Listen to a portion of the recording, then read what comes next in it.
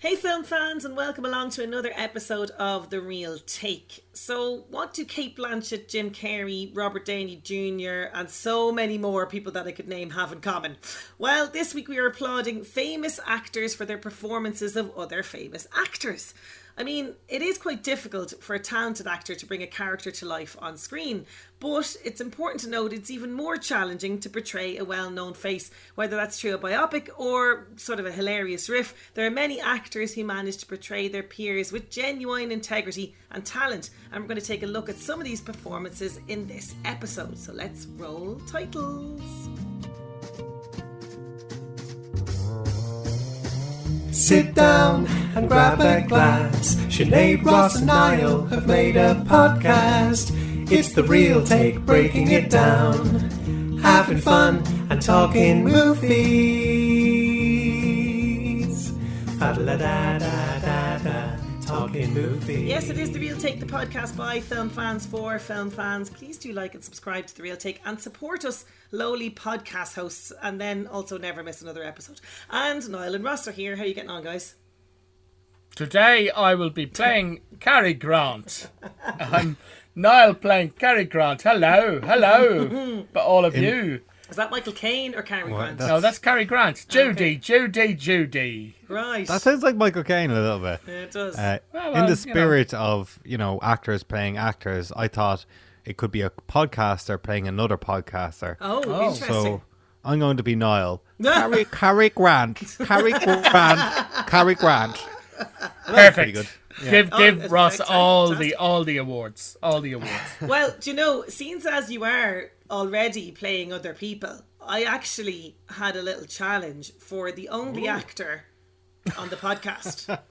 If he wants to take on the challenge, it will be a challenge that will blow all challenges out of the water. Any quiz that we've ever done, If anyone knows anything about blowing competitions, it's Niall.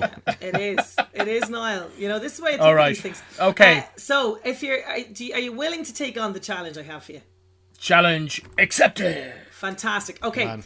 We're going to see how many actors that I have here that you can impersonate in a short I space of can't time. impersonate people though. I'm not a... Oh, look. Okay, right. Go Well, you on. said you were up for the challenge. You know what I mean? Yes, Now, yeah, too late now. To add to this, we will put a little maybe timer on the clock.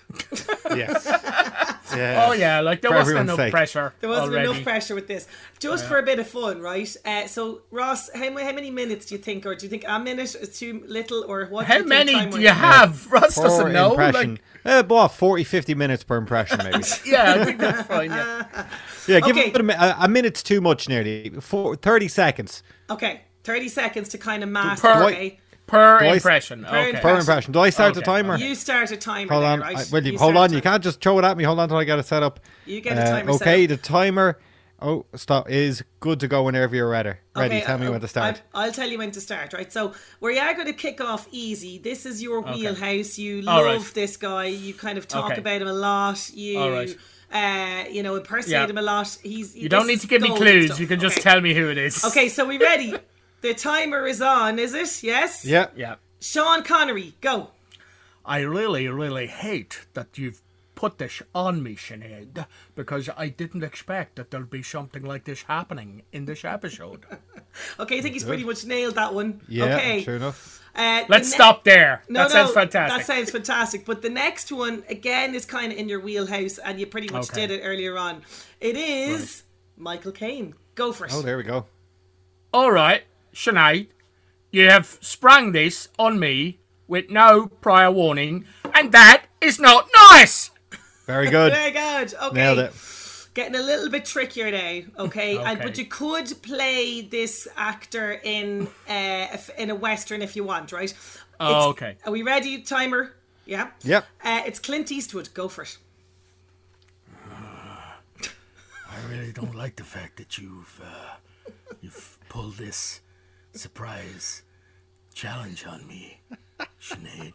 It's Batman mixed with Clint Eastwood, but we'll give it That to was him. I pretty think. good. I like that. I thought Batman that is was different. No, Batman Yeah, is That's pretty Clint good. Eastwood says very little, so that was admirable. I Yeah, like that's that, good. yeah. That's good.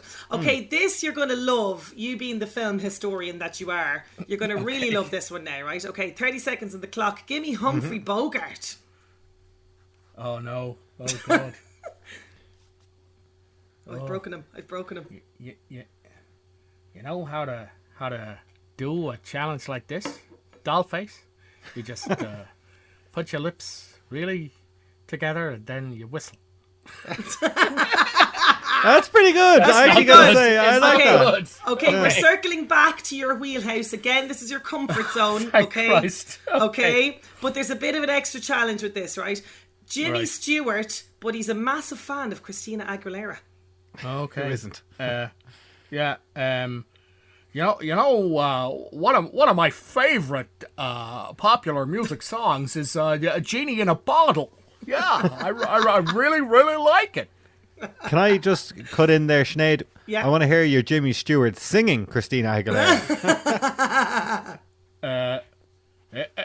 If you take a look at me, and I'll tell you what you'll see. I'm a genie in a bottle. Oh, fantastic! Hey! That's I'm great. impressed that he knows the actual lyrics. That's amazing. And Who finally, now I do have one. Actually, no, hang on. Before finally, I do have a before finally one. Right, this is good. Please let this end. I think this is going to be a good challenge for you, right? Okay. Anthony Hopkins. He's drinking tequila, but as Hannibal Lecter. Okay. A census taker? What? No, I can't. What is it? How does he talk?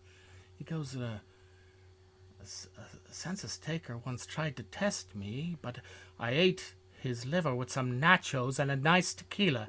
No, I can't do it. You were getting it there. You were getting it. I'd have to Hannibal practice at that. The Yeah. only thing he's getting you is hungry for Hello, some nachos. Clarice. Would you like some tequila? No, that's not it. Very good though. That was good. Okay, now this is back to your wheelhouse again. It's priest number 2 from A Date with Mad Mary. but he's drunk on communion wine.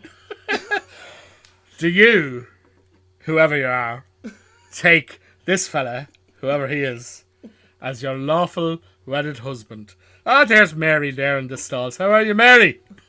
Hey, that was a pretty epic challenge. That was very good. Yeah. Very impressed. Oh with you. my God! I mean, right. and you I'm want to going to give lie up down to- now. You guys can do the rest of the podcast. You fell into character there pretty quickly. Fell into character, and it did. kind of. Well, that's know- my secret. That's my secret, Cap. I'm always drunk on communion wine. It's very specific kind of drunk. It Yeah. is, and it is difficult anyway for an actor, Niall, to play a character, bring a character to life. But there's a certain amount of, a huge amount of talent and a little bit of courage, I think, that is needed when it takes on, an actor playing an iconic actor. Well, I think I demonstrated quite Bravely. well there Yeah. that the problem is that you don't want to do an impression because you're an actor, Yes. you're not an impressionist, so you might get the voice down, you might look very much like the person that you're trying to portray,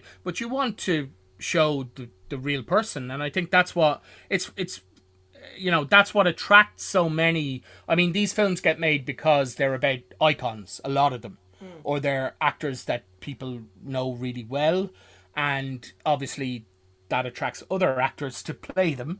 But it's a poison chalice sometimes too.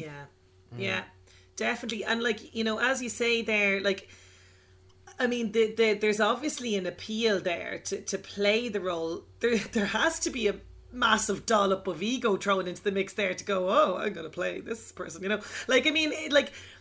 what's your take on it? What's your view of actors that take on these iconic roles? We're talking about the likes of, Cate Blanchett in The Aviator playing Katharine Hepburn. We're talking about Tom Holland very soon is going to be playing Fred Astaire. That's kind of a bit of a left of field kind of one, I'm thinking, in terms of the choice for him now, career-wise. What is your take on the whole idea of actors playing actors? What do you think, Ross? Someone has to do it, and what better person to play an actor than an actor? It is a bold move, as I was saying as well. Look, when it comes to these actors, some of them have gone beyond the roles they've played in their lifetime. They've become icons of pop culture, and like your favorite musicians or other historical figures or anything like that. There's so much that we already have assumed about the character. And when you talk about you know, some of these actors, say the likes of James Dean, for example, there's so much might have never seen any of his movies, but you know of him, you have seen his pictures, you know he has this persona of cool. He's a part of our pop culture. He's shorthand for cool and living fast and dying young. So when someone like James Franco goes on to play that role, like, how do you get that across while still showing a human element of it? And how much do you lean into what people already presumed about that character? How much do you surprise them? It's a difficult balancing act. And I think we saw with the new Marilyn Monroe movie coming out, that depending on how far you lean into it, you can get an awful lot of stick as well. So I think in some ways it can be a thankless job. But in other ways, you get to show a different side of a much loved part of our culture. Totally. And like you say, you know, it's a kind of a fine line, you know, it could make or break maybe a career. It could kind of, you know, be a bad stain on someone's kind of CV if it goes wrong as well, you know. I mean, it's funny you brought up the Fred Astaire biopic. Like, that to me now is bizarre casting. But having not seen it, you know, I mean, I know Tom Holland can dance. He's very athletic, so yeah, maybe. But when I think Fred Astaire, I don't think Tom Holland. No. But, you know, I'm going to reserve judgment. It is a case, like, you're talking about, is it Blonde it's called? The new Netflix movie with Anna de Armas as Marilyn Monroe. And some of these, and it is like the case of, they are icons. So you look at Elvis, you look at Marilyn, you look at even James Dean. I think we will see more, depictions of these actors or performers on screen. But then, you know, some of the ones that we're talking about today, you kind of go, well, that's kind of it. Like, I don't know if we'll see another Andy Kaufman, you know, portrayed on screen, or I don't know if we'll see, you know, but maybe I'm wrong. Who knows? You know, this is the thing. People's memories are short. Yeah. So, although you might go, my Elvis was Kurt Russell, you might go, my Elvis now is Austin Butler. Yeah. You know, so. Yeah. Yeah, and it's like with some of the ones that we have here, like you say, like a lot of these kind of roles they're taking on icons, you know, like I mentioned there in the intro, Robert Downey Jr., he played Chaplin, you know, you have like Jim Carrey playing Andy Kaufman again, you know, it's big figures throughout that have left a mark already. So the caliber of actor needs to be somebody that's going to give a safe pair of hands, is what I'm going to say. Like, you know, like, I mean, you give a role of playing Katharine Hepburn to somebody like Cate Blanchett, absolutely you do. You know what I mean? Yeah. You that's a no-brainer. Yeah, but like you don't necessarily give Lindsay Lohan Elizabeth Taylor, is what I'm going to say. Like, you know, but you do give maybe Natalie Portman Audrey Hepburn. So, or not Audrey. Who did she play? She played, Jackie Kennedy, I'm thinking of. Yeah. Although Jennifer Love Hewitt did play Audrey Hepburn in the movie. I didn't see that, so I can't, you know. I mean, like, look, some of them, and was the Lindsay Lohan one, that was a TV movie. I think the Jennifer Love Hewitt one was a TV movie as well. It's dependent as well on, you know, who you can afford. Yes. Do you know what I mean? So they maybe probably striking a different tone as well, you know, like, you know, it depends. I think Helena Bonham Carter played Elizabeth Taylor in a TV movie as well about her relationship with Richard Burton. Oh, interesting. And that's closer casting, I think. You know, even though, you know, you might go, well, physically they're not, but like she has more of the energy, you would say, of Liz Taylor. And sometimes the performance is more important than the physical closeness. Like, I remember, I know he's not an actor now, but when they did the two Steve Jobs biopics, one was Michael Fassbender, who doesn't have too much of a resemblance to Steve Jobs, and then you had Ashton Kutcher, who looks exactly almost like a young Steve Jobs, but it doesn't translate to a better performance. No, you know, just because they happen to look more like the actor.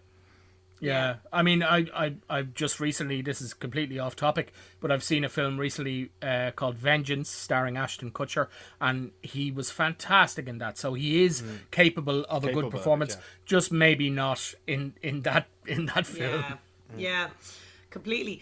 So moving into what we've sort of selected then for tonight, we're going to start off with yourself, Ross, and this one. Now, I wouldn't have had a notion who Andy Kaufman was at all. Like, he wouldn't have been on any sort of radar for me. Now, my husband, who's more into comedians and, you know, that kind of thing, he definitely would have known who he is. But this movie, for me, is up there with just like, this is how you do it right. You get somebody like Jim Carrey, this is his wheelhouse, you know, the whole comedy kind of aspect, but as well as that, he is a fantastic actor, you know, as well. So this was a great pick for you. Yeah, and you know, it was like yourself, it was a movie when the first time I saw this, I was quite young. It came out in 1999, and by the way, we're talking about Man on the Moon, which is the biopic of Andy Kaufman that stars Jim Carrey, Danny DeVito, Courtney Love and Paul Giamatti. And I wouldn't have been familiar with Andy Kaufman back when I first saw this movie. It would have been maybe a couple of years after it came out. And I'm going with the Irish saying Kaufman, not the American Kaufman. Like I say, Susan Sarandon instead of Susan Sarandon, or Bernard instead of Bernard. It just hits me wrong saying Kaufman. So what if you meet someone called Bernard Sarandon Kaufman? What do you call them? I don't say anything. I say, get the fuck out of my face. Yeah. But yeah, like, so Andy Kaufman, he's like an offbeat comic, and he was an actor. That's why he's allowed to be included in the actor list. Yes. He was an actor as well.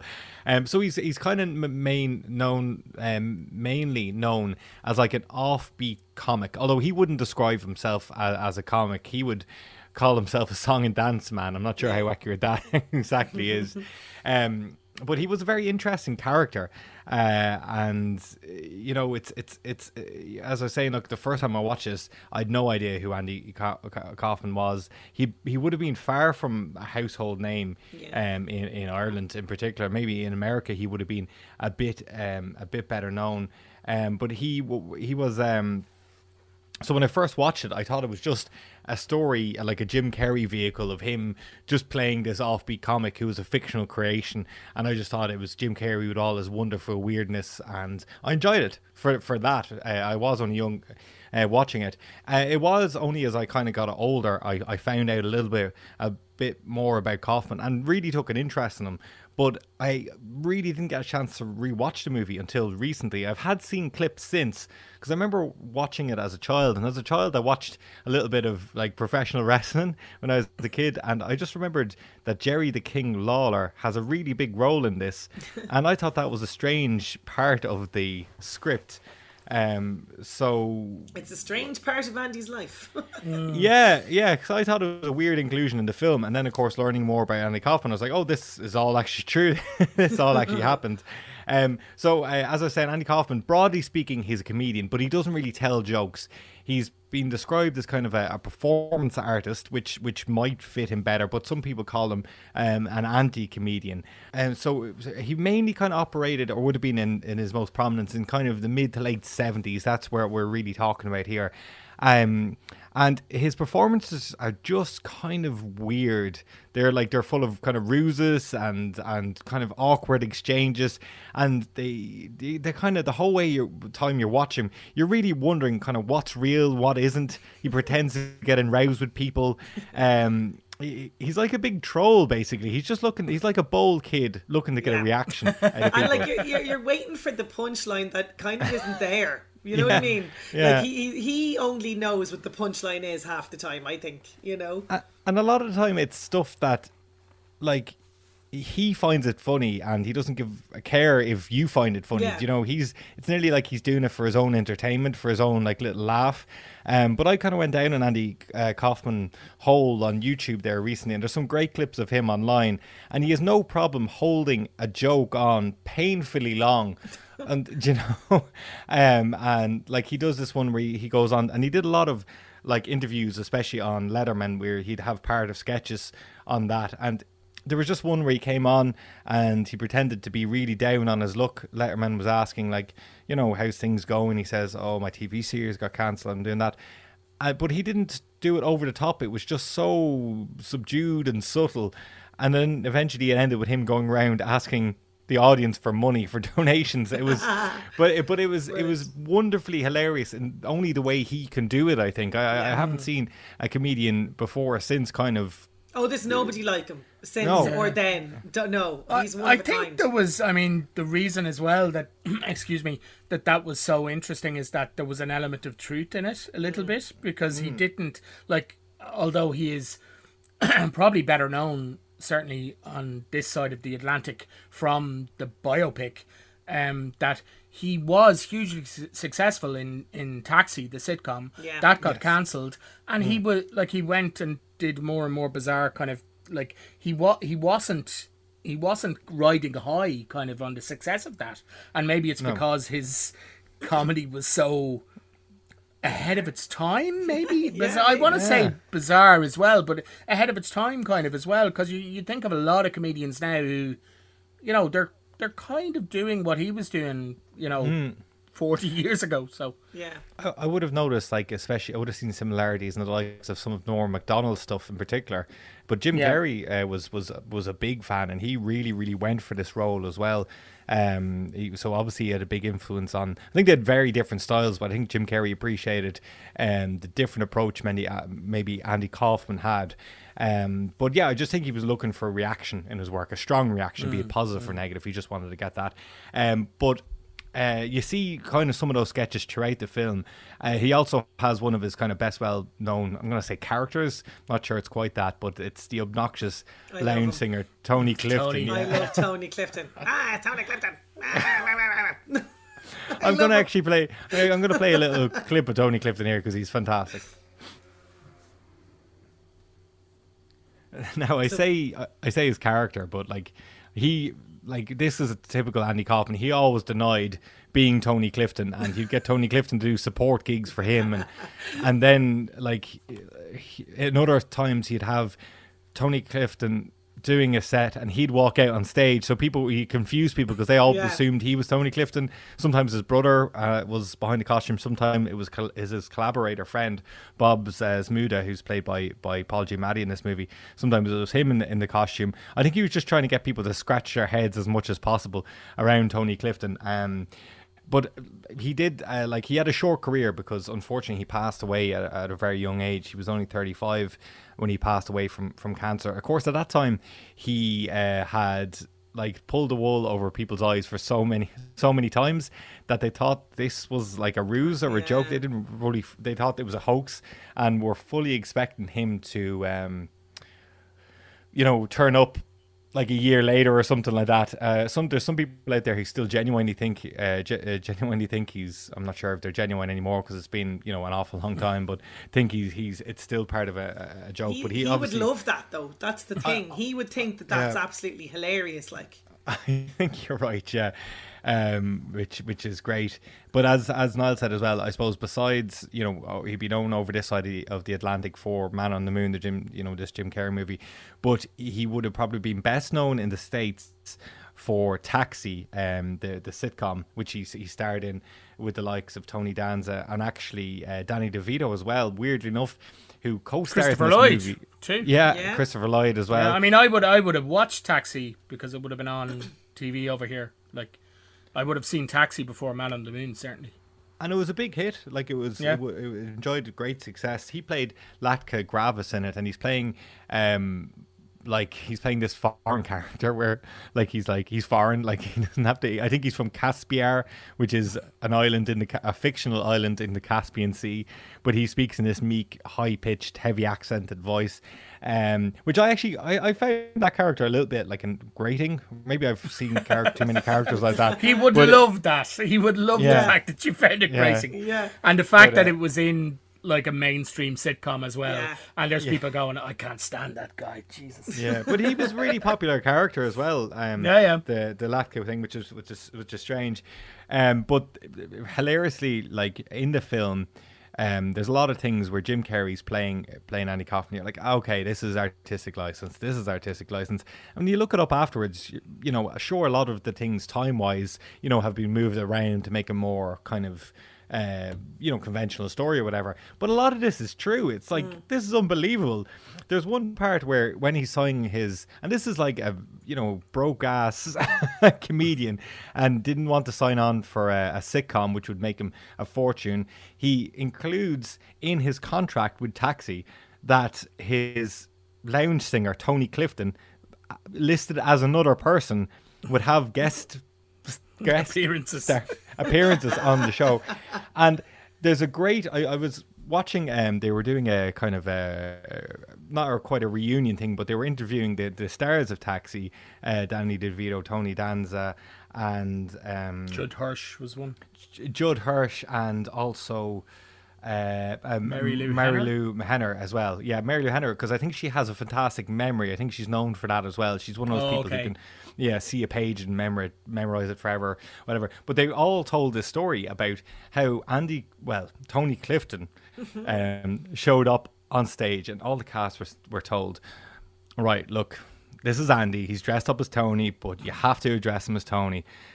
He arrives 2 hours late for the reading and they all say this, with a prostitute on each arm. Brilliant. And he starts like giving out, saying, I've rewritten the script of changes here, changes there, just causing a massive fuss. And he pisses off everyone, you know, in the cast and the set. When he comes back the next day, he does the same, even more disruptive, I think even later this time, really, really annoying people. And look, the decision is made where the producer has to fire him. So the producer has to go out and ring Andy, who is Andy Kaufman, who was pretending to be doing a gig in the other side of the country. So he has to ring Andy while Andy pretends to be in Florida and say, well, look, you're going to have to fire him in person. So people were coming into the set who weren't even meant to be working that day to watch this. And of course, when they say he has to let him go, he kicks off a massive fuss, says he's going to sue them. The show's terrible. The script's terrible. Security have to drag him and his two professional streetwalkers off the set as well. It gets photographed and it's printed in the newspaper, and you can tell. And this is the kind of person Andy Kaufman is. You know, he loves that sort of stuff. So it's a story about that. So when I watched this, again, I said I didn't have a clue who Andy Kaufman was. Still really, really enjoyed the movie. Later on, read about it, and rewatching it, I was just like, oh, it's just a fantastic story about just an eccentric, one of a kind of person. I didn't even get into the wrestling stuff. He wrestles women. He wrestles women exclusively. He apparently was watching wrestling, and he got fascinated with the world of professional wrestling because it's all amped up and over the top and all that sort of stuff. And so he decided he wanted to be a bad guy wrestler, and he said he'd fight, but only women. And he became the intergender champion, and you'd go out every week and you'd say the most sexist, misogynistic stuff, get the crowd really riled up, and it was just out of himself by a girl, essentially. Well, he beat the women all along, which annoyed people even more because they didn't get their revenge. But oh, look, I just think it's a great movie, and you don't have to know who Andy Kaufman is, but you love watching it. You guys have seen it, like yeah, like I mean, like I said at the start there, you know, Jim Carrey playing him, like. This is where, you know, as you were saying earlier on, Niall, you kind of, there could have been the danger of that impersonation, couldn't there? You know, but I think he really does inhabit Andy Kaufman, and there's some amazing scenes, and like that, like you say, Ross, you know, you go back and you look at the real stuff, and you look at footage even from this stuff that was happening at the time, and it's exactly him, like it really is. And I mean, I think we were telling you this before, I think you've seen it as well, Niall, the documentary on Netflix, Jim and Andy. Yeah, which I think really people puts definitely seek that out. Yeah, it's fantastic. Yeah, that's a double bill now for anybody. Even if you have seen Man on the Moon, I would say look at that documentary. It's funny, you touched on it there a little bit, Ross. Jim Carrey, completely different comedian to Andy Kaufman. Andy Yes. Kaufman is, like you say, like this child who will go, I know a song that'll get on your nerves, get on your nerves, get on your nerves, and just That keep is exactly singing that. it. Yeah. Yeah. Yeah.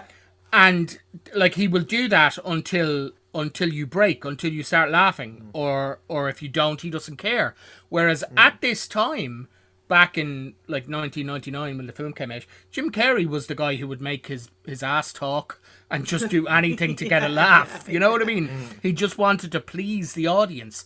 And I think Jim Carrey has kind of turned into a more of an Andy Kaufman performer now, kind of in his later years.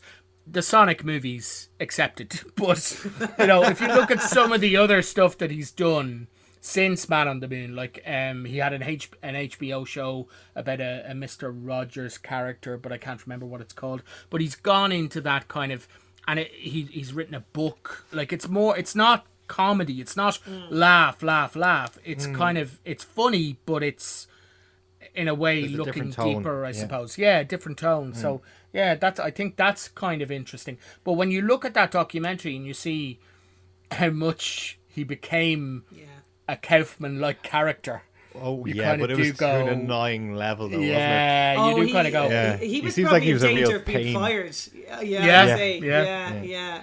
I heard a story about him as well, because he like we mentioned method acting, and he kind of did a bit of that. He insists on people calling him Andy, and I maybe that was just to fuck with people, I don't know. But there's a story that Jerry the King Lawler, again, he's playing the male wrestler who eventually comes to face in the end, and apparently Jim Carrey they're doing a scene together in the wrestling ring.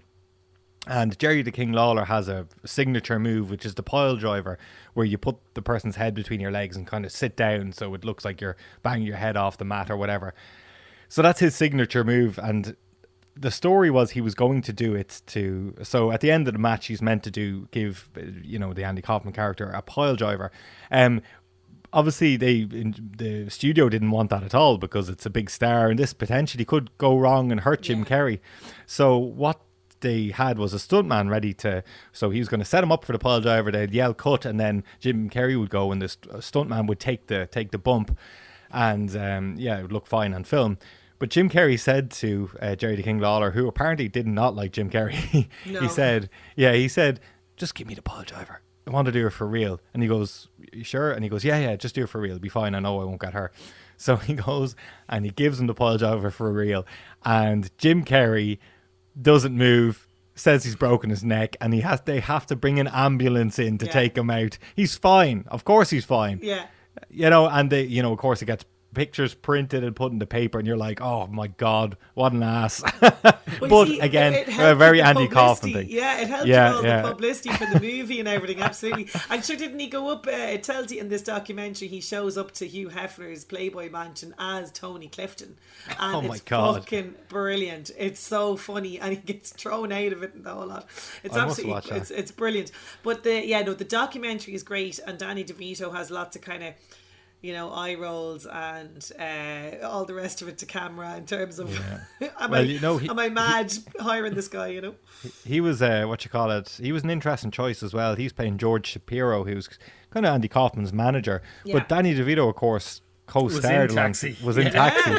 Yeah, so it was an interesting, obviously, in the Taxi scenes, because a lot of the stars, play their roles in Taxi and kind of throughout. They played, like Letterman plays himself, and a lot of the cast of Taxi would have themselves. I don't think Tony Danza was on set at the time, but Danny DeVito was just like, I'll leave myself out of it, which was fair enough. But it was interesting when it came down to the casting of Jim Carrey as well, because there was a lot of different actors considered for this. Apparently it came down to Edward Norton and Jim Carrey, and the director Milos in terms of Forman. look, yeah, yeah, I see it. Like I could see him being the character, but in terms of all the rest of it, I don't know. I don't know if he could pull off the comedy quite as well. Milos Forman couldn't decide, and at that time, I think he said he left it up to the studio, and Jim Carrey was still a bit more of a bankable star than Ed Norton at that stage. An interesting one though, one person who went for Nicolas Cage, who actually looks quite like, especially at the time, looks quite like Andy Kaufman, really. Looks more similar than Jim Carrey anyway, or Edward Norton. And he's just crazy enough to maybe have done a great job on it. I'm interested in that, actually. I would pay to see that happen. I would remake it. But the alternate, the multiverse of films, where different people got cast in different parts. Well, you'd love to see it, but what happened there apparently was, I think he was talking to Jim Carrey about the role, and I don't think Jim Carrey let Nicolas Cage know that he was interested. So he was expressing interest in it to Jim Carrey. Maybe he was asking advice because, a comedian. And Jim Carrey goes, well, I tell you what I'd do. If I was a star like you, they're asking you to audition, I'd say no, I'd refuse. I'd say give me the role or nothing. So that's what Nicolas Cage did. Sneaky. Oh my God. He didn't get it. I'm not sure if that's true now. It might just be a bit of an urban legend, but it's a very sneaky move if it is true. That is sneaky. That is sneaky. Yeah. And what about I want to see Con Air starring Jim Carrey. That's a whole other podcast episode. Yeah. It's kind of a good idea. I'm liking that. Yeah, is the thing about Jim Carrey in this role. He gave a great performance. It landed him a Golden Globe. I think it helped with people to think of him as more of a serious actor. He'd just come off what's it called? Truman Show. A Truman Show, Ed TV. He just come off the Truman Show, and he won a Golden Globe for that as well. Yeah, so he was kind of starting to show his capabilities as an actor. If I had one maybe reservation about Jim Carrey, he kind of just seems a bit cold or something in compared to Kaufman. If you watch interviews and stuff like that, Kaufman, although he's like leaving up in the air whether or not he's joking or something, there's still a bit of a twinkle in his eye, I think. Like he's like a bold child. Whereas Jim Carrey seems like he might actually just be a psychopath. Well, Jim Carrey, if you're listening, you are not a psychopath. No, I think, I see where you're going with Jim Carrey. I think these complex characters, these kind of complex people, he is very much, over the top comedy, all that. But then there has to be a kind of a yin to that yang, if you know what I mean. So I think... Yeah. He does he freaks people out then when he becomes a bit more quieter and maybe, as you say, more reserved and colder. Definitely over the years I've found that as well, and it's probably to do with he has suffered a lot of kind of personal heartache as well and different things. Sure. And there's been a lot of horrible press around different things with regards to him, so maybe that's it as well. It always kind of surprised me when you see, these larger than life characters, and then actually they could be a little bit dark maybe, or there's this other side to them, which is kind of disturbing when you look at stuff like that. I mean, you wonder as well, did he look at Kaufman or look at the script and go, there's a darkness there that I want to bring out? Do you know what I mean? That maybe when we look now at, clips of him being interviewed or whatever that we don't see, but... yeah, I mean, you wonder what it is that attracts these, especially, he would have been at the top of his game back then, Jim Carrey, to pursue and to stab Nicolas Cage in the back. Allegedly now. That could be just a Hollywood urban myth. I just wanted to say no, that. it's great. But obviously, I think he really wanted it, and the commitment that we're talking about that you see in the documentary, you can see how committed he was to doing this. Whether it be because, and I think he won the Golden Globe. It was up for. It was best performance in a comedy or musical, which I think he was very annoyed about. Oh, right. Because it was it's like, well, there's not music in it, and it's not really a comedy, from his any point comedy of view. element that comes from it is basically the comedy that existed in real life. Exactly. And also amazing soundtrack by R.E.M. Oh yeah, very iconic songs. Very, very cool. Very cool. So it kind of brings me nicely to mind, because we're talking about difficult people on set. So my pick is, and we alluded to it earlier on, my pick is My Week with Marilyn from 2011. And this is a film directed by Simon Curtis, who would be more sort of well known in sort of TV sort of work as opposed to this. But anyway, and then you have Michelle Williams as the iconic Marilyn, Monroe. Kenneth Branagh, he's playing Laurence Olivier. Eddie Redmayne, he's playing Colin Clark, who I'll circle back to. And you have Julia Ormond in there as well. She plays Vivian Lee, and Emma Watson is playing a girl who works in the wardrobe department in this. And also Judi Dench is in this as well. But it's based on 2 books by Colin Clark, right? So it's basically this character of Colin Clark, who Eddie Redmayne plays. It's kind of all seen sort of through his eyes. So he was the son of art historian Kenneth Clark, and basically comes from this very well-to-do family. You know, all his brothers and siblings or whatever were all kind of high achievers, and he was the one that wanted to kind of run away with the circus, as it's mentioned in this, and work in film essentially.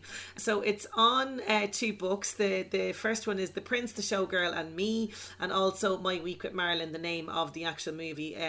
That one is kind of a set of his diaries, kind of documenting the time that he spent with her, and both of those books were released after she died. He'd never kind of disclosed anything that happened basically until after she actually passed away.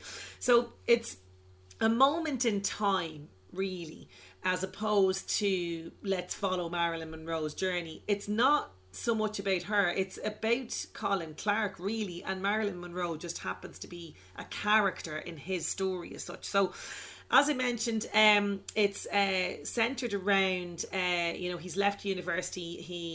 His father is kind of allowing him to this frivolous thing of running away with the circus, and he just dreams of working in cinema. And he decides to approach Laurence Olivier. He met him at a party before at the father's house or something, and he knows obviously that he's going to be working in a new movie. So he does what any young buck in show business would do. He camps out in his office and basically begs him for the job. So he shows up every day, and basically he shows that, look, he's going to do anything to kind of get the job, and they eventually sort of relent. And Vivian Lee, Laurence Olivier's wife, comes in, and she's like, oh, Larry, give him the job or whatever, look how good he is and whatever he's doing. So essentially the next big movie that Laurence Olivier is not only going to star in, but he's going to direct in as well, it's called The Sleeping Prince initially, but it is The Prince and the Showgirl. So you're kind of talking around the kind of late 50s. This is Marilyn Monroe heyday era. She's just married Arthur Miller as well, that everyone kind of was scratching their heads about, and she has come on board. She basically loved the play The Prince and the Showgirl, and she had her own production company at this stage, which people kind of might maybe forget about, Marilyn Monroe Productions. So she had the rights to this play, and Laurence Olivier loved it because his wife had starred in the play on Broadway and things, and he always loved the story, and he wanted to kind of have this adaptation into a movie. So he basically strikes up friendship, or he reaches out to her, and they begin to sort of to work together. So she has to come to London. It's going to be shot in Pinewood Studios, and she's going to be taking on the role that his wife Vivian Lee would have taken on, the Showgirl, as the title goes. So it's well known at this stage that the production was completely marred with difficulties between Monroe and all of her co-stars really, and production team. According to Jean Kent, who would have worked on the set at the time, she appeared dirty and dishevelled, never arrived on time, never said a line in the same way twice, seemed completely unable to hit her marks on set, and couldn't and wouldn't do anything at all without consulting her acting coach Paula Strasberg. So Paula Strasberg is a character in this movie as well, and she actually was married to Lee Strasberg, who would have been this sort of big he was really sort of a theatre actor. Yeah, I mean, coach, wasn't he? So when people talk about the method, which often people do, they talk about 2 big names, I guess. They talk about Stanislavski, who would have started it off back in Russia way back when, around the time of Chekhov, and they talk about Lee Strasberg, who then kind of adapted that and changed it a little bit, and he would have been operating in New York. Like, you talk about Brando, you talk about these, and even like going on then after that, Pacino and De Niro, they would be they would all be students of the method that Strasberg would have kind of initiated, which is the kind of, it's the American method as opposed to the original Stanislavski method.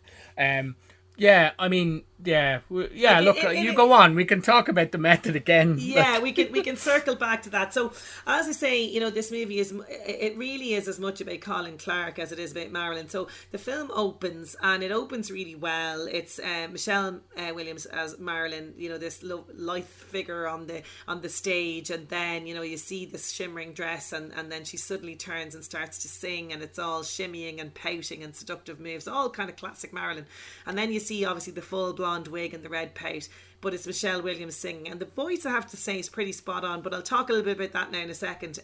But the camera pans down and you realise it's her singing Heat Wave from the movie There's No Business Like Show Business, and a young man, Colin Clark, is staring wide-eyed, transfixed at the screen, and this is kind of your introduction to Colin. So he just wants to be part of all of this, you know, movie magic. So he gets his first day, he gets his shot, and he's the third, they're called thirds, which is the third assistant director, which is basically a gopher. He's essentially running around getting things for Laurence Olivier or whoever is higher up than him that's bossing him around, basically. So Marilyn arrives, and there's a whole big hullabaloo at the airport, and there's a big press conference, and everyone's delighted that she's in England and she's going to be shooting this and all the rest of it. And it's day one, and it's a table read, and Niall, tell us the table read. Actually, you probably know all about this more than I was gonna launch into this. What's a table read, Niall? Well, a table read is just when you get the script and all the actors sit around a table and they read their lines, essentially. Yeah. But why is it called a table read? Is it because they're at a table? That's exactly it, and they're reading. Yeah, yeah. But it's is like, that why it's called reading? Yeah, But it's like you don't it's like you say, it's just reading the lines. You can do a bit of the character, but it's more so let's just get it around the table. You will have some, like you'll have probably a second or third assistant director read out the stage directions. Even in film, I think it'd still be that. So it'd be like she walks in, she goes over to the dresser, and she picks up her shawl and she puts it on, and then it is supposed to be, I suppose, you're not making choices, I guess, but you can as well too. Sometimes if you want to go, I'm going to do it like this today, I'm going to be Bela Lugosi.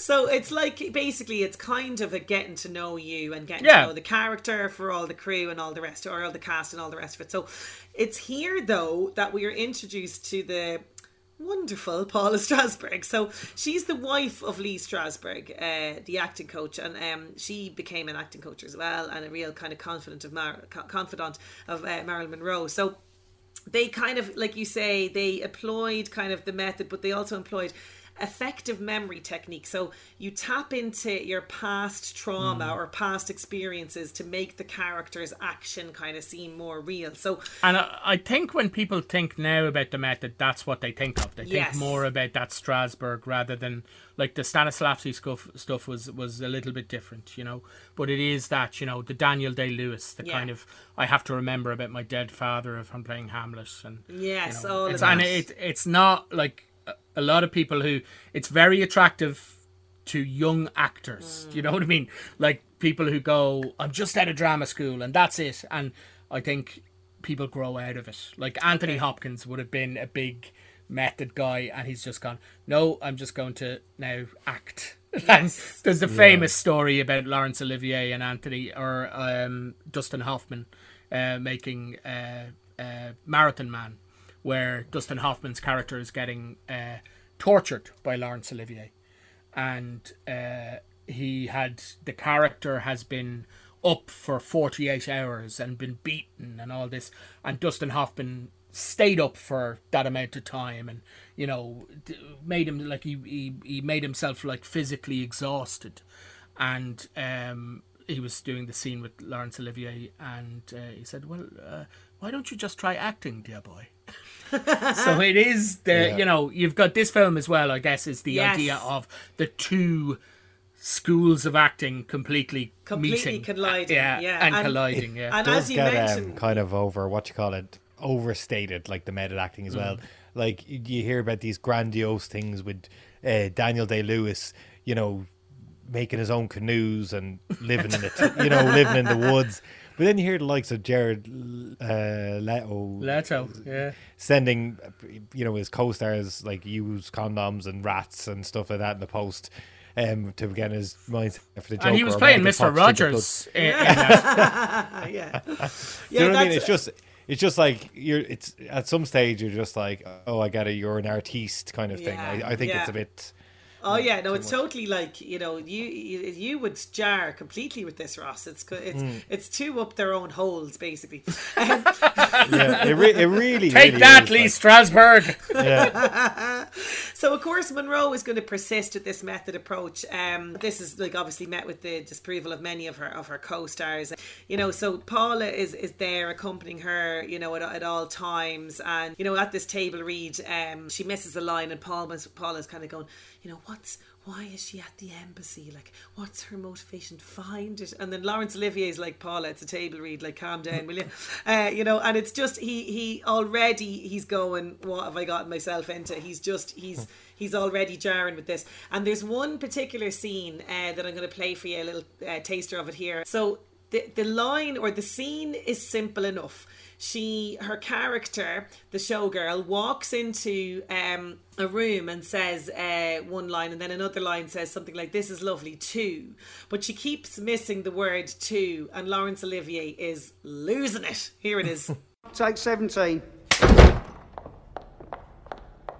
Well, we're still the first ones, aren't we? Gee, this is all right too, isn't it?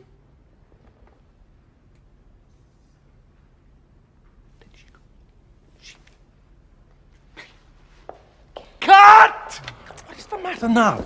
You wait! Marilyn, please, tell me how I can help you. I don't know who else he is, and I can't act her if I don't know who she is. You have her precisely. You understand her inside out. I'm in awe of your gift. We all are. She's not real. Then why not simply rely on your natural talents? So are you saying you don't want me to act? Marilyn, will you just try to be sexy? Isn't that what you do? So as you can hear there at the end, he tells her something that sends her over the edge. He says, just be sexy or something. Kind of like what you said about Dustin Hoffman. Just act, my dear boy. He's like, just, be sexy, be who you are, be Marilyn kind of thing. Now this sends her completely over the edge because prior to this she's found a diary or a notebook that her husband Arthur Miller has written in, saying awful things about them and the marriage, and he shouldn't have married her, and she's a really bad actress and all this kind of stuff. So he heads off to America, and he says it's to go see his kids, but we know there's trouble there, and her behaviour really goes from bad to worse.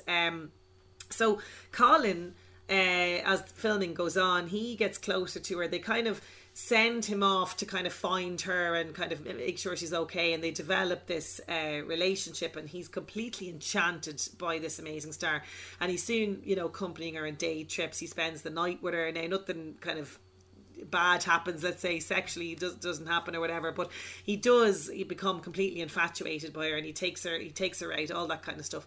And she, like, this is where really I think in this Michelle Williams is not just playing an actor, an iconic actor. She's also, it's kind of like it's Inception. It's an actor within an actor within an actor, because Norma Jean will always say that Marilyn Monroe was not her. She put on Marilyn Monroe. And this is where this new movie that you're talking about, Blonde, is going to delve into. And if people have seen the trailer, they'll get a little taster of this, where Anna de Armas, isn't that her name? The actress who's going to be playing Marilyn Monroe. She's going, where is she at the start? Like, why is she not here? And you're kind of going, who is she talking about? But it's really, she's talking about becoming Marilyn. And in this as well, that's alluded to because towards the end, the final kind of scenes with herself and Colin, she's kind of saying, all people kind of want from me is Marilyn, and he's like, well, just leave it up behind, like leave it all behind, come away with me, it's going to be fine. So on the one hand, she would love to leave Marilyn behind, but at the same time she can't, and she does love and relish and revel in it, because there's another point as well where she's I think he's brought her out to Windsor Castle, and the press or people suddenly realise that she's there, and she goes, will I be her? In other words, will I be Marilyn? And she does all her shimmying and pouting and winking and all the rest of it. So there's all of that going on with regards to this. One of the things as well, just reading up and or watching kind of Michelle Williams in the making of this, she says that this idea, and this is where you were talking about this earlier on, Niall, about people's interpretation. She's very aware, Michelle Williams, that there is Norma Jean, the person we never see, in private moments that she has to tap into, that's not out there in terms of any sort of recordings, and also the Marilyn we know. So she says, and even down to, there's no recordings of her real voice. So, even in press conferences, she says, she's trying to kind of really relay a certain message about her, and she speaks very purposefully, and there's kind of a downcast kind of way of talking some of the times in her sentences. So she had to kind of imagine what her real voice might be, as well as that breathy Marilyn kind of, voice as well, And I think this movie works much the same way I think Spencer works, and I know obviously that's not an actor playing an actor, but, there's this iconic, obviously, figure. It's a time in her life. It's a chapter. But it's seen through the eyes of Colin as well. So that's kind of another layer to this, As I mentioned at the start there, she's a character in his story. Now, there's many things I like about this movie. I think, I think she does an excellent job. Like, you look at her straight away, it's Marilyn Monroe. She has all the moves down. If you can see even on YouTube, people who have too much time in their hands, but we're great for this. They've kind of compared the scenes in the actual Prince and the Showgirl and Michelle Williams in this, and it's spot on. Like, it's every mannerism is exact, but like we say, she's bringing her interpretation of what Marilyn's vulnerability and the fragile side to her that we didn't see publicly, you do see kind of here. I think, to be honest, it does have that kind of made for TV quality about it. Like, there's nothing spectacular about the style of filmmaking.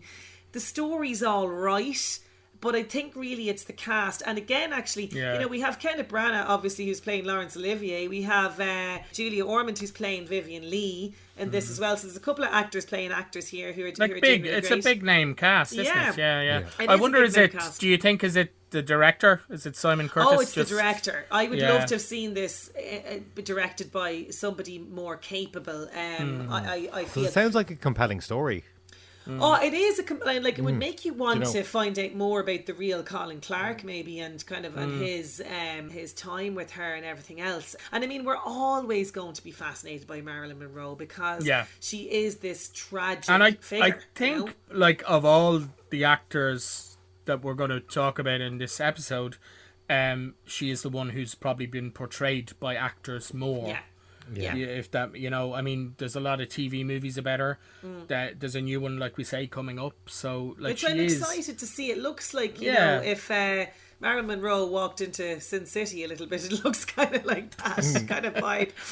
But I'm excited to see, I think from the trailer and the little clips and stuff I have seen, we're going to see a different, again, we have to be wary. It's an actor's interpretation. It's not an impersonation. That's one thing to kind of reiterate there.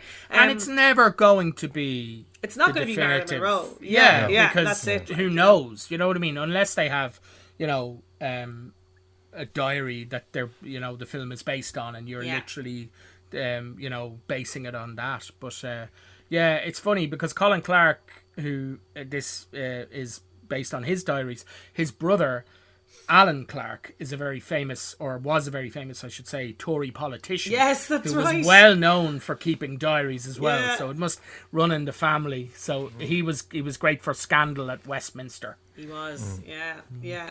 But it's again, like, if you're taking on a story about Marilyn Monroe, it's a great example of this because, like, I mean, Jesus, you'd need about 5 or 6 movies just to have aspects of her life, like, put all together. It's not going to work when they have such a rich kind of, life story to delve into. Yeah.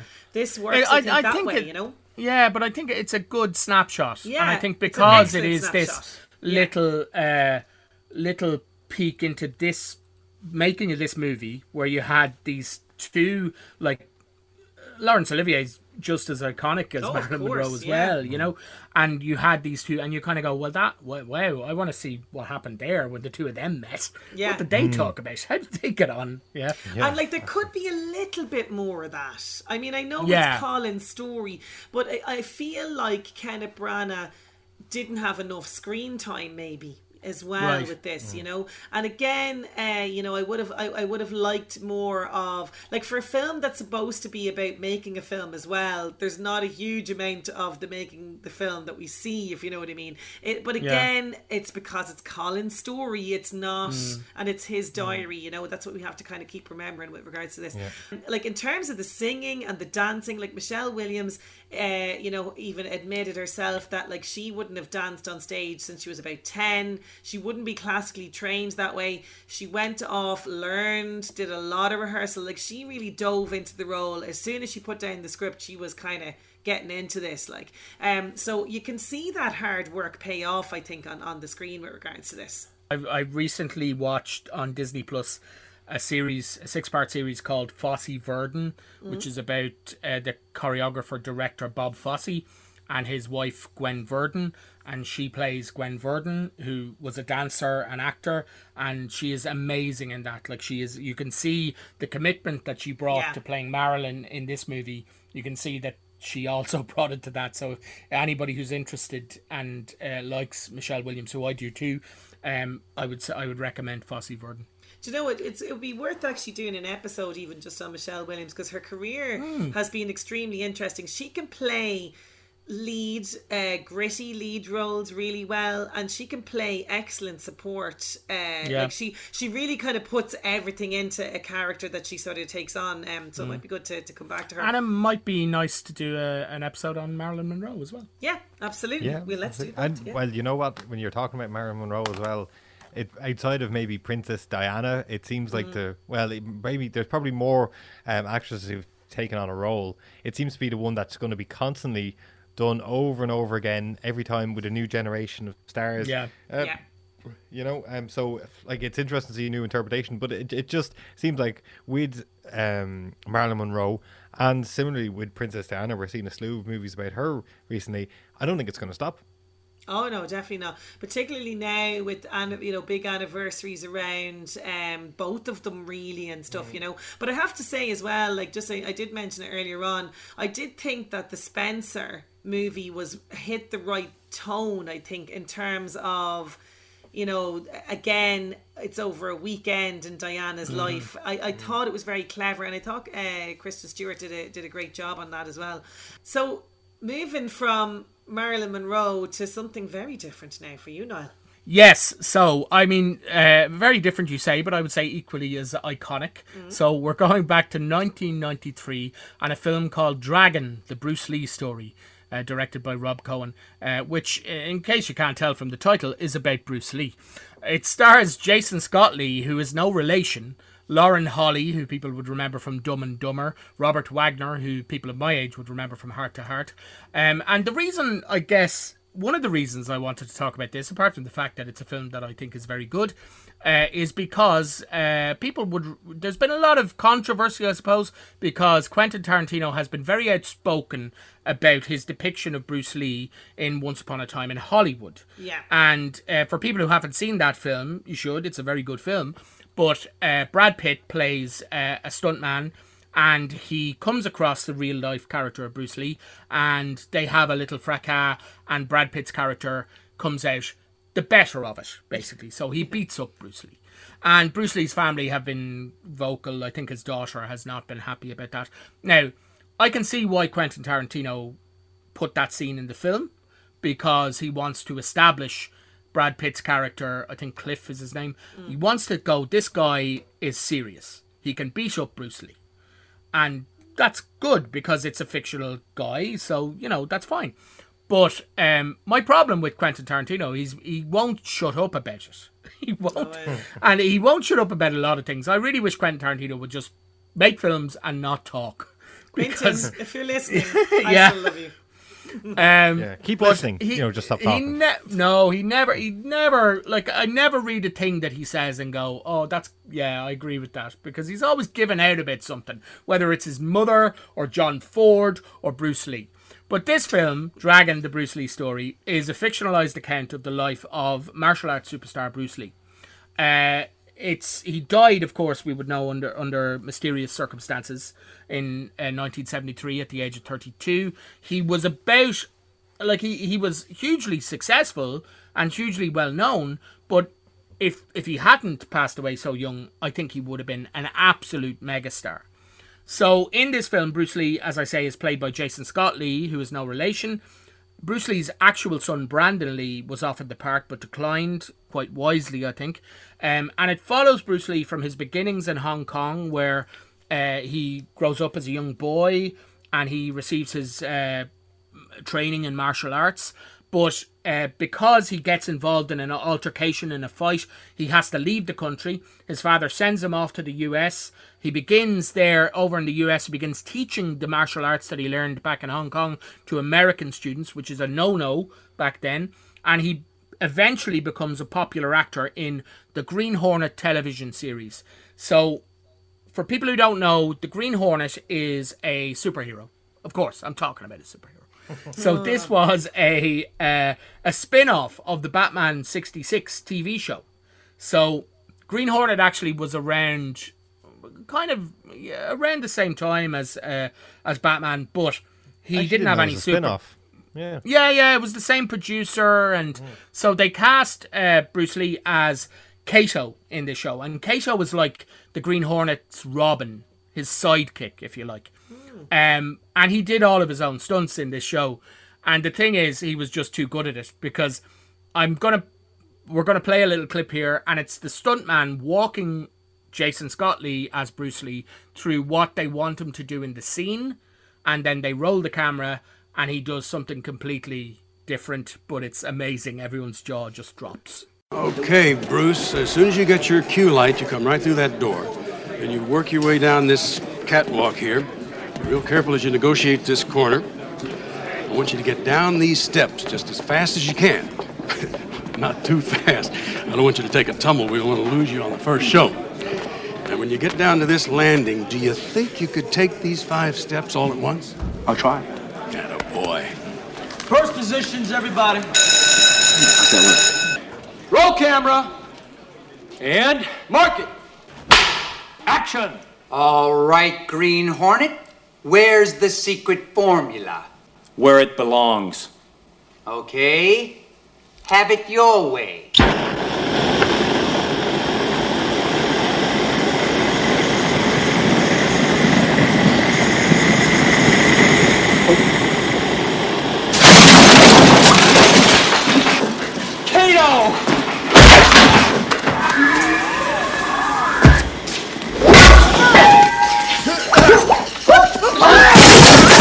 Good work, Kato!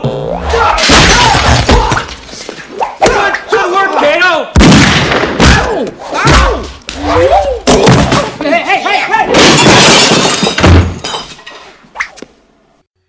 So, in the first 10 minutes of this movie, we're introduced to a young Bruce. He is taking on a group of unruly US sailors in Hong Kong at a dance. And then his father says, right, you got to go to the US. This is all made up. This is not true. He didn't have a fight and have to leave Hong Kong and go to the US.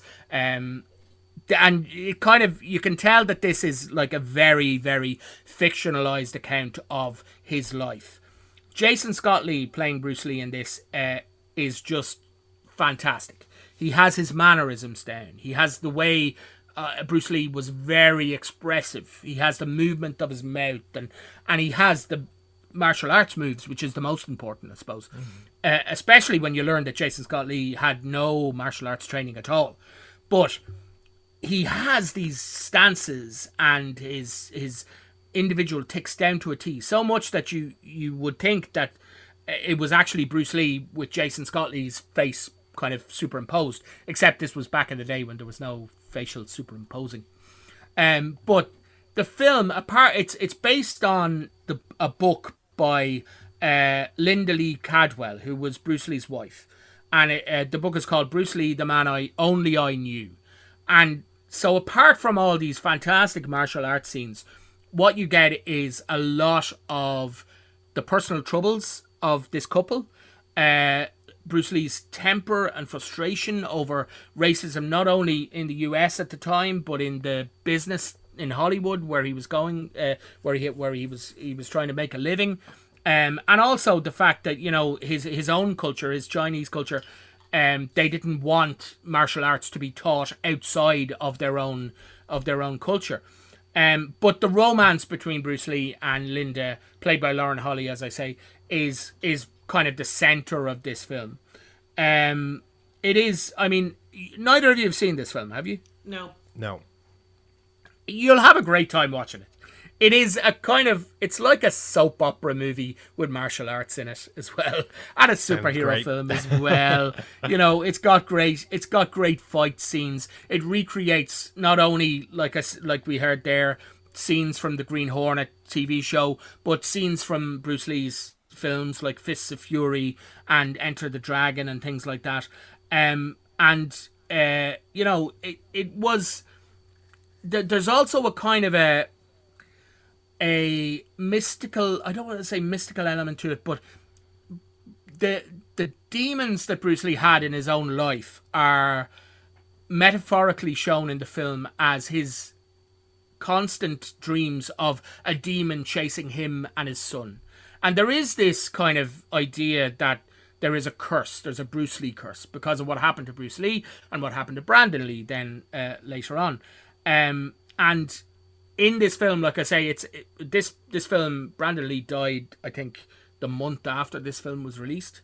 So it wasn't kind of clear, but there was this talk about, you know, oh, what happened to Bruce Lee? Oh my goodness. And obviously that's still something that people are invested in. But the reason to see this movie is Jason Scott Lee playing Bruce Lee. And he brings to this role grace and power and humor, and he is physically just what you'd want from somebody playing Bruce Lee, and he knows when to bring, like, there's a fantastic scene where they go to see Breakfast at Tiffany's in the cinema, him and Linda, who would become his wife. And for people who can't remember, or maybe who have blocked it out, Mickey Rooney plays a very, very racist character, a Japanese character in Breakfast at Tiffany's. And everybody in the cinema is... Oh my God, I forgot about that. Everyone in the cinema is laughing, including Linda. Everyone is going, "Oh, it's hilarious! Look at that hilarious Asian stereotype." And the camera just turns, like she turns to look at him, and you see all of this kind of internalized frustration from this character. That this is what the Hollywood system sees as an Asian character. Do you know what I mean? And like famously, after like the Green Hornet show, the Green Hornet, it was cancelled, I think, after a season. It was shown in Hong Kong as the Kato show, so it was about the Bruce Lee character. Bruce Lee developed an idea for a show called Kung Fu, which was hugely successful, and he was going to star in it and produce it, and it was a western about a Shaolin monk who travelled around the West and basically would go from town to town and eventually beat people up with Kung Fu. But the producers took that idea from him and cast David Carradine in that part with, you know, eye makeup to make him look Asian. So this idea of, you know, this frustration, do you know what I mean? And like I say, he died so young. I mean, he's had a huge impact on cinema and on culture. But if he had lived longer, I think it would have been even bigger. And, right, Quentin, I know what you were trying to do, but just shut up about it. Do you know what I mean? Yeah. You're ruining it by talking about it so much. Yeah, exactly. Yeah. No, I think you would both really enjoy it. Now, it's a PG-13 film. Oh, right. So it is kind of like it's a soap opera. It's a romance. It's a story. And like I say, a lot of it is made up, but a lot of it is true, I think. So, you know, if you want a If you think that he was done dirty by Once Upon a Time in Hollywood, then this is the antidote. Okay. So we're going to move then to, we should, after that, someone's going to get kick punched, maybe is what I should say, as opposed to in the firing squad for 1001. It is, of course, yourself, Ross, isn't it? 1001 films to see before we kill you. It is. I'm back in the firing line. And the movie I'm talking about is Ed Wood. From 1994, movie directed by Tim Burton, starring Johnny Depp as I was like Jonathan Johnny Depp, or the spaceman from the movie. He did like some bizarre thing at the VMAs where he was like a astronaut. Oh yeah, astronaut, yeah. Famed astronaut Johnny Depp. Yeah, but the reason we're talking about this isn't for Johnny Depp, who's playing real life director Ed Wood. It's about Martin Landau playing Bela Lugosi. Playing Bela Lugosi. But before I get into that, I just want to know, what is with people making movies about other objectively bad filmmakers? It's just a bizarre thing. Like in 2017, we saw James Franco directing The Disaster Artist, and he directed that, and he played Tommy Wiseau, the director / actor behind 2003's The Room, which is widely considered to be one of the worst films ever made. And this is a similar case. Ed Wood would have been earmarked as maybe one of the worst directors of all time, yet he fascinates the public in such a way, as does Tommy Wiseau from The Room, that we're here talking about them, making films about them, and turning their films into cult classics. It's the strangest thing, but I totally kind of understand it as well. So anyway, just to tell you a little bit about this movie before we go on to Martin Landau's fantastic performance as Bela Lugosi. So basically, back in 1994, Tim Burton directed Ed Wood. Again, Johnny Depp was starring as Ed Wood, the director and writer. He would have been known now for he was most notable for a bunch of really campy, low-budget science fiction horror movies.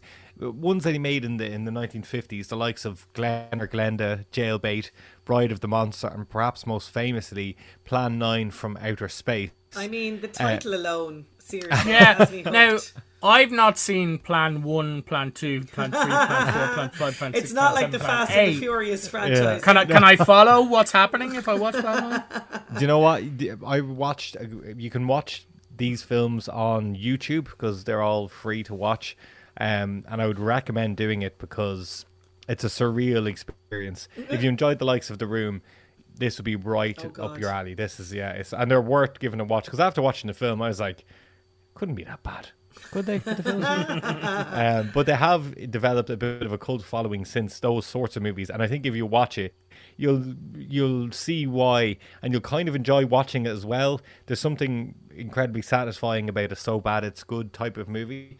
And his movie, like these movies, were just known for terrible special effects. Like in Plan 9 from Outer Space, there's a particular scene where he uses clearly stock footage that someone else filmed of an aircraft flying. It's great. And then it would cut to another image of clearly a plate wrapped in tinfoil on a string. Like, it's that bad. It's that bad. And then they cut back to this clearly stock image of that, and then they'd cut to a set where it's meant to be pilots in it, but it's clearly not. So he's known for that sort of schlocky stuff. There's also like just really poor filmmaking. But you see, he didn't have the budget. You know, he didn't have the budget. Something kind of. I always wonder, had just Ed Wood been given a chance, someone give him a budget and see what he would have made out of it, you know? I'm not sure about that. Yeah, I'm not sure because apparently the opening credits of Ed Wood cost more than all, including for inflation, and that's with inflation included, cost more than all of his films put together or something like that. And he made a lot of movies. So he obviously was working on a really, really, really tight budgets. but just the writing wasn't there. The plots didn't make much sense. You know, they kind of jumped back and forward all over the place. It's like seeing how his mind works, which is interesting because it's fucking mental.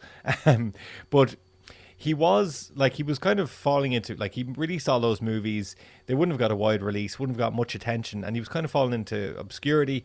But he was posthumously awarded a Golden Turkey Award for Worst Director of All Time in 1980. Fantastic.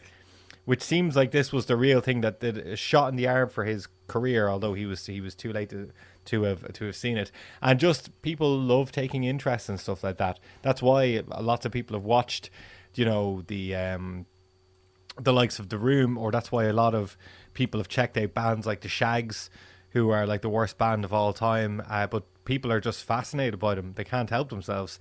I think. Do you know what it's like? It's like, you know, when you see the X Factor and somebody really can't sing but just believes that they can sing, and you're like, just don't do it, man. Like, you just don't.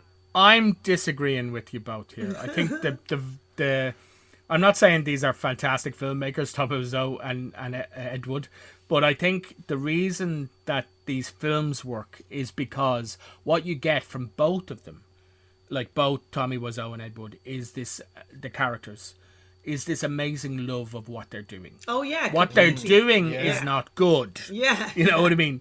But they're in it with passion. They're in it with passion, and they attract people, especially like Ed Wood attracts.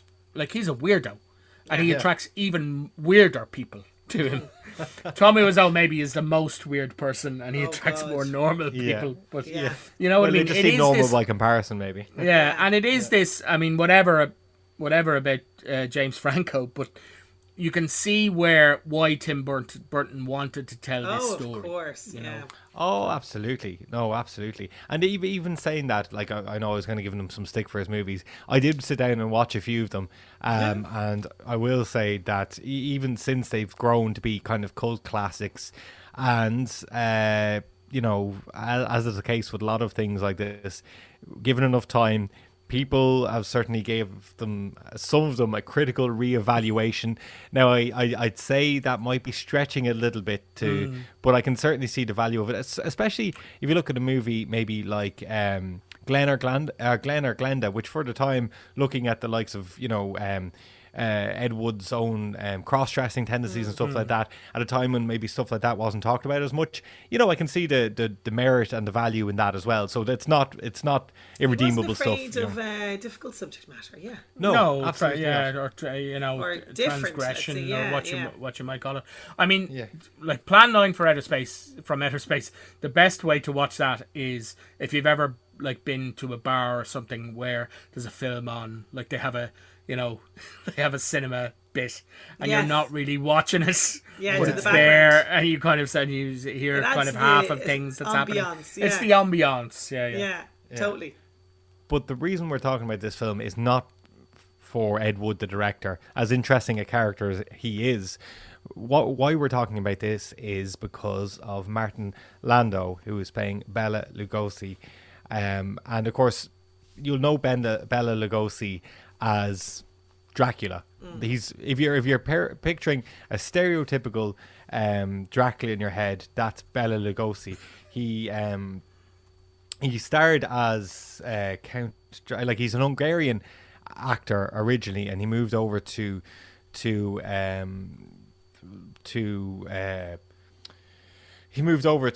America to start a film career, and he actually had to leave Hungary because there was a revolution there, and he was worried for his life and stuff like that. But he would be known as the quintessential, I suppose, Dracula on screen.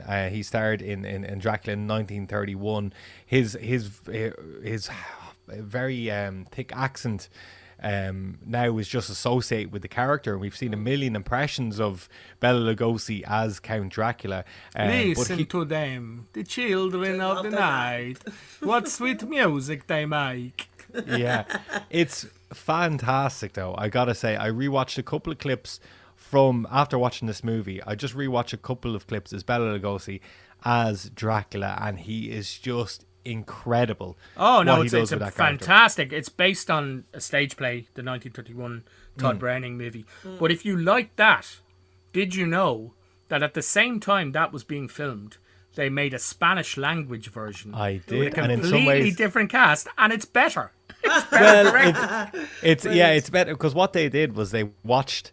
What they used to do, this was back the day before dubbing and stuff like that. So they used to shoot the English version and then they'd shoot the other languages afterwards. But the Spanish crew who were waiting to film were watching the shots they were taking, and they said, how could we make this camera maneuver a little bit better? And stuff. Apparently the guy who played, and you'll forgive me, I don't know his name, the actor who played the Dracula character in the Spanish version wasn't quite as good as Bela Lugosi, but the shots around him, and there is some scenes as well that weren't included in the American cut that but were in the script but were included in the Spanish version. So there's some interesting ones. I haven't seen the Spanish one, but I've always heard that it's well worth a watch, which is one to look out for. So he obviously has, like, he was an icon of horror cinema.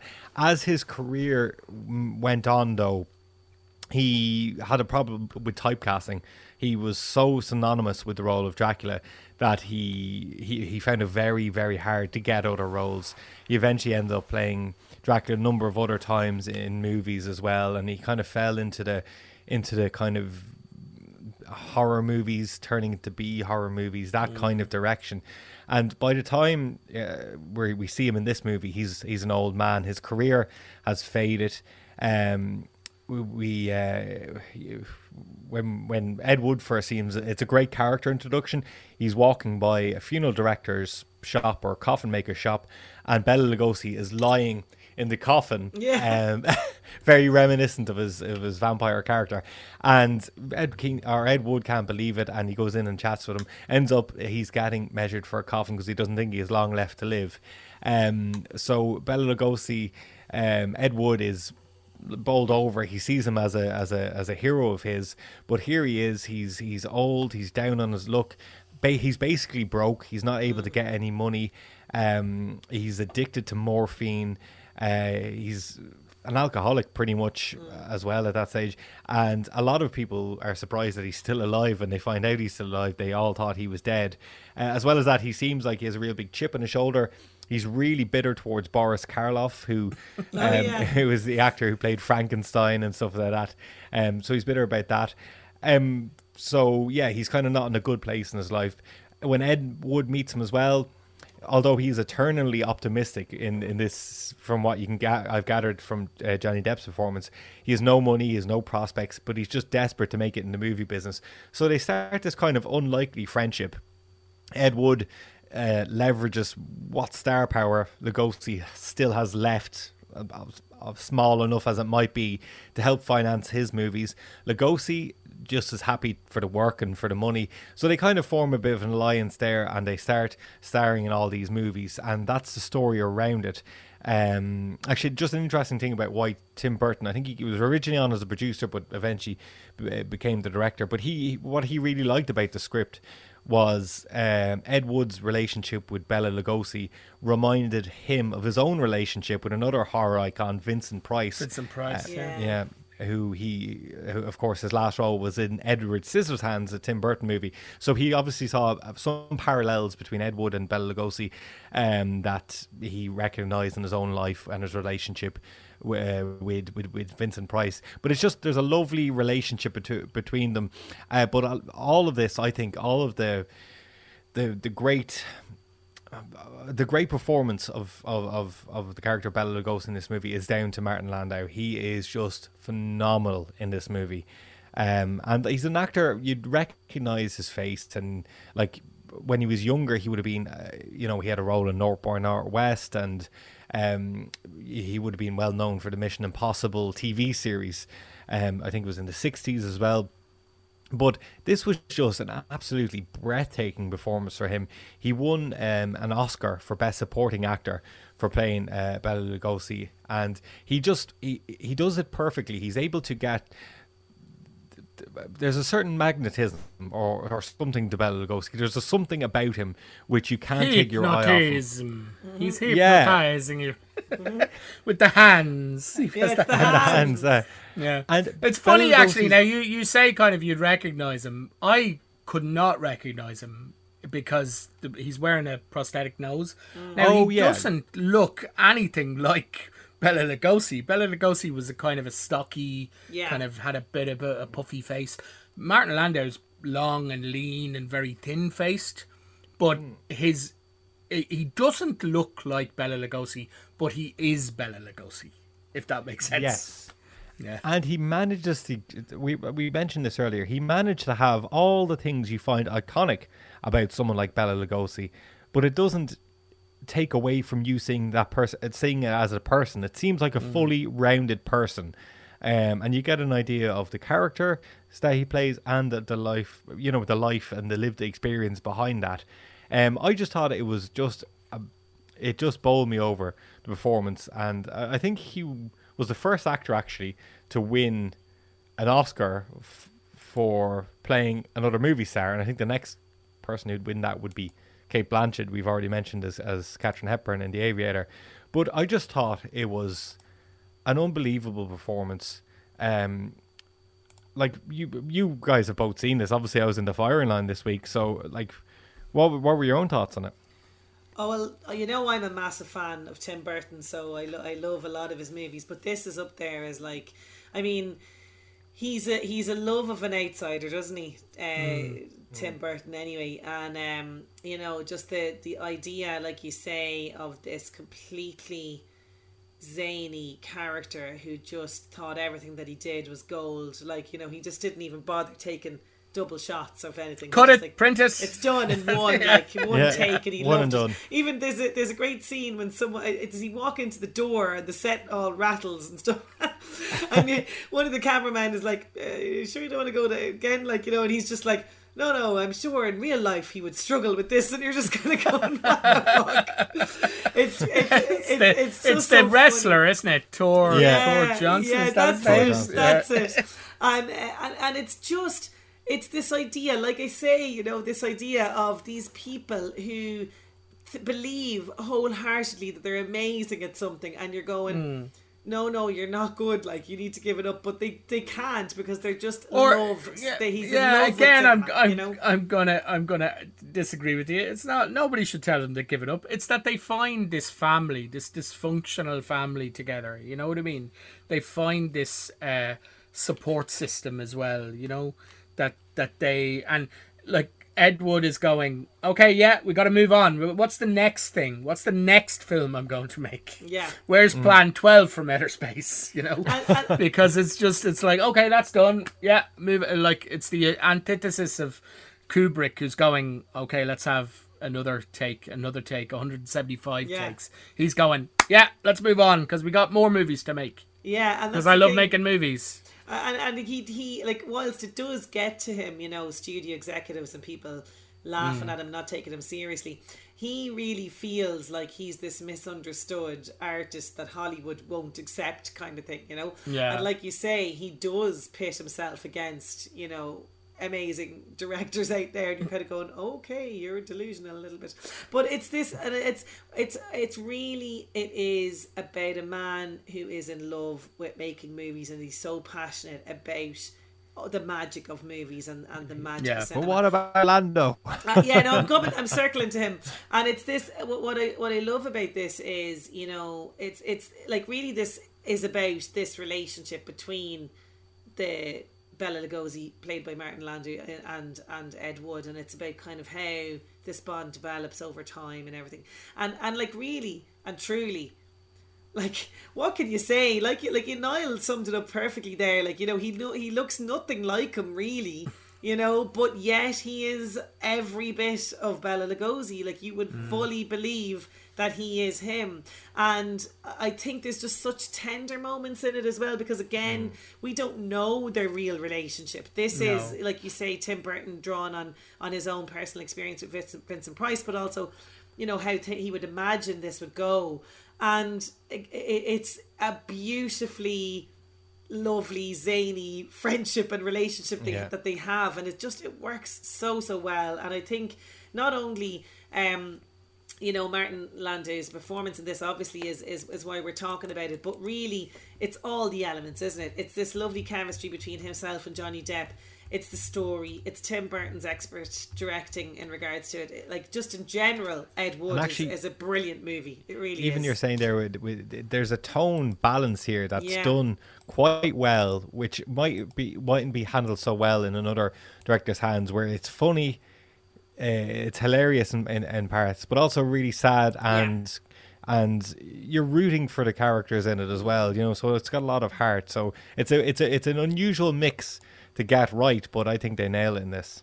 Oh, they do, definitely. And like that, when he, I don't know, maybe spoil too much, but let's say something big happens and the filming carries on when maybe it shouldn't have, but it's this lovely moment, and it's this, like, it's really about kind of almost like a father and son, a mentor, and a kind of a young guy that he's taken under his wing, and it's this, brilliant moment there at the end with that. But in true Ed Wood style, he carries on.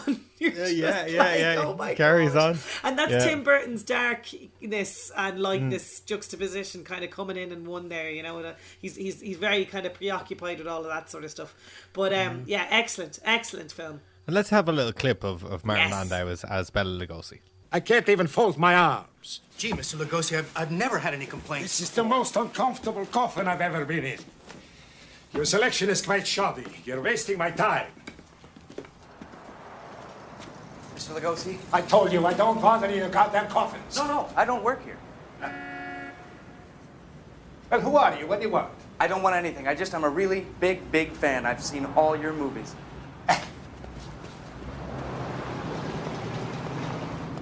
Mr. Lugosi, why are you buying a coffin? I'm planning on dying soon. No. Yes, I'm embarking on another bus and truck tour of Dracula. 12 cities in 10 days, if that's conceivable. So all that's left to do, and this is going to be weird actually, is to murder a scene. It's time to murder a scene. In the finest tradition of Ed Wood. It will be. I'm going to do my worst ever Johnny Depp trying to be Ed Wood impersonation.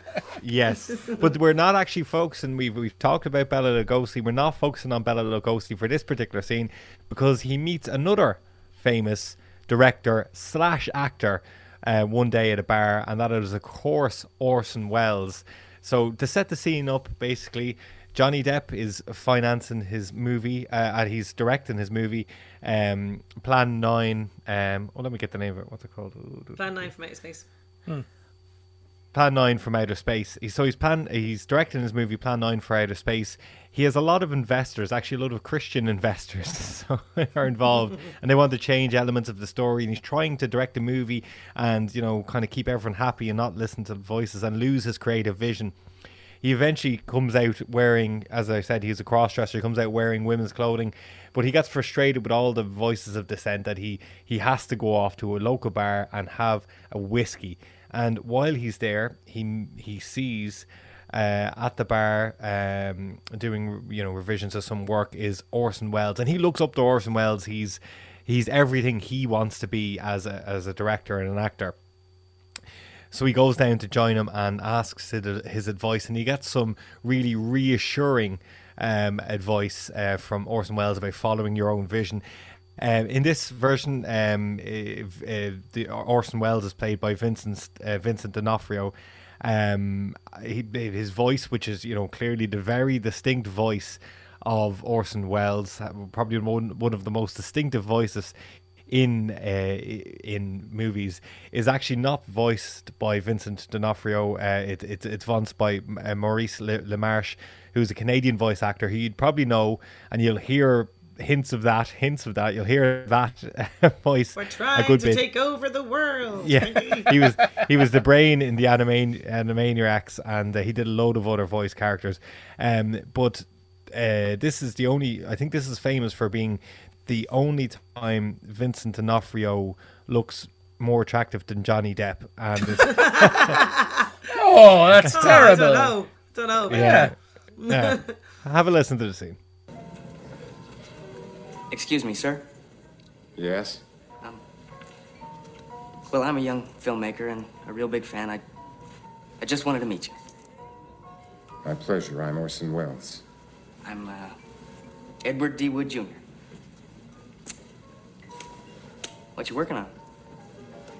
Well, the financing just fell through for the third time on Don Quixote. Do you know, I can't believe it. That sounds just exactly like my problems. It's the damn money men. You never know who's a windbag and who's got the goods. And action. Imperial whiskey. Oh my gosh. Orson Welles. Excuse me, sir. Yes? Oh, well, I'm a young filmmaker and a really big fan, and I just wanted to meet you. My pleasure. I'm Orson Welles. I'm Edward D. Wood Jr. What are you working on there? Well, the financing just fell through for the third time on Don Quixote. Don't you know? I can't believe it. These sound like my problems. That's the damn money men. You never know who's a windbag and who's got the goods. They all think they're directors. Ain't that the truth? Do you know that I've even had producers recut my movies? Oh, I hate when that happens. And they're always trying to cast their buddies. It doesn't even matter if they're right for the part. Tell me about it. I'm supposed to do a thriller at Universal, but they want Charlton Heston to play a Mexican. Mr. Welles, is it all worth it? It is when it works. You know the one film of mine where I had total control? Kane? The studio hated it, but they didn't get to touch a frame. Ed? Yes? Visions are worth fighting for. Why spend your life making someone else's dreams? Ain't that the truth, Mr. Welles? I'm gonna do it! I'm gonna show these Hollywood executives what I'm made of! Hang on, you've gone off script there. The line is just simply thank you. That's what Ed says. I prefer her to her way. That's the Ed Wood way. Ed Wood way. You did channel Ed Wood there always, yeah. I don't have an Orson Welles. I need to work on that. But you have a kind of a deepness there. You know what I mean? Yeah, you're getting it. You're getting it. I permanently had a half smile on my face there to try and do something. As did Ed Wood in that scene. Yeah, I think so. It's a fantastic scene, a fantastic film. I can't believe you have lived so long, Ross, without having seen it. Yes. But there's one less film that you have to see before we kill you. Yes, that's very true. Very true. There was actually another film with Orson Welles, me and Orson Welles. I think it was. Oh yes, yeah. Christian McKay and Zac Efron. Yeah, I British haven't actor. seen it myself. Yeah, it's about what were they making? It was some film in England, but yeah, and there's another film about in the 30s. John Cusack is in it. It's about there was a government-funded theatre program that Orson Welles was involved in, basically. Now, he's a peripheral character, so Frida Kahlo or Frida Kahlo's husband, Diego... I can't remember his name now. Yeah, you know who I'm talking about. So it's public-funded art, basically. Yeah. And it's because Orson Welles did this amazing... Like, nobody has... Like, only the people who saw it when it was on, version of Macbeth that was funded by the government back in the 30s, because this was kind of to get people back to work. Okay. Do you know what I mean? Out of the Depression. And, I want to say it's Tim Robbins, but I don't think it is. But he's in the film. But, yeah, Orson Welles is another one of those characters who turns up again and again, you know, because he's a big... literally by the end of his life he's a big character, but he's a big personality. Yeah, absolutely. I thought great casting as well with Vincent D'Onofrio. He looked like very, he had the he looked fantastic. He really did.